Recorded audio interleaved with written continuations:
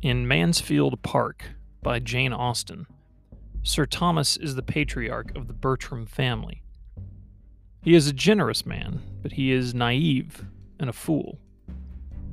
These traits come back to haunt him in the closing pages of the book as shame is brought down upon his family. And he could have prevented it all. While away to inspect his holdings overseas, his children and their friends conspire to put on a play in the manor.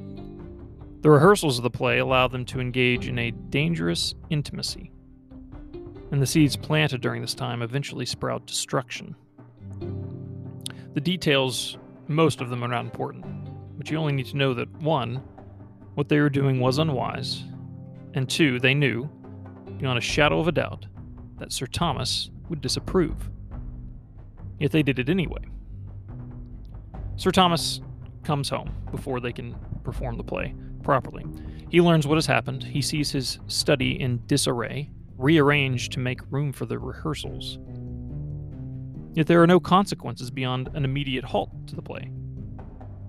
After speaking to one of his sons, the book says that Sir Thomas, quote, did not enter into any remonstrance with his other children. He was more willing to believe they felt their error than to run the risk of investigation. This is cowardice. This is foolishness. And it is selfishness. Sir Thomas would rather pretend to have obedient children, would rather have the appearance of morality, than to seek out his children and run the risk of popping his delusion bubble. Sir Thomas eventually pays the price for his willful ignorance. As fathers, our pride can tempt us to do the same thing. Instead of running the risk of investigation, we ignore and hope it fixes itself.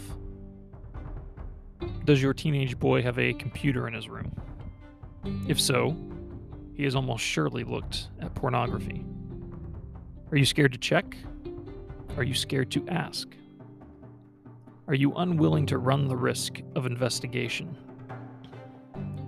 Do you want to keep pretending that your son hasn't been wallowing in the mire? Do you want to remain blissfully ignorant as your son poisons himself? Another manifestation of this pride is when we are interested in disciplining our children only when they embarrass us. We don't care about their actual character, only how well they reflect on us in front of other people. Now, Jane Austen is not a mean-spirited author, although her wit is sharp. And so she gives Sir Thomas enough wisdom to learn his lesson, and the Bertram family gets a happy ending. But in the real world, you might not get such a happy ending. So run the risk of investigation. Your children's souls depend upon it.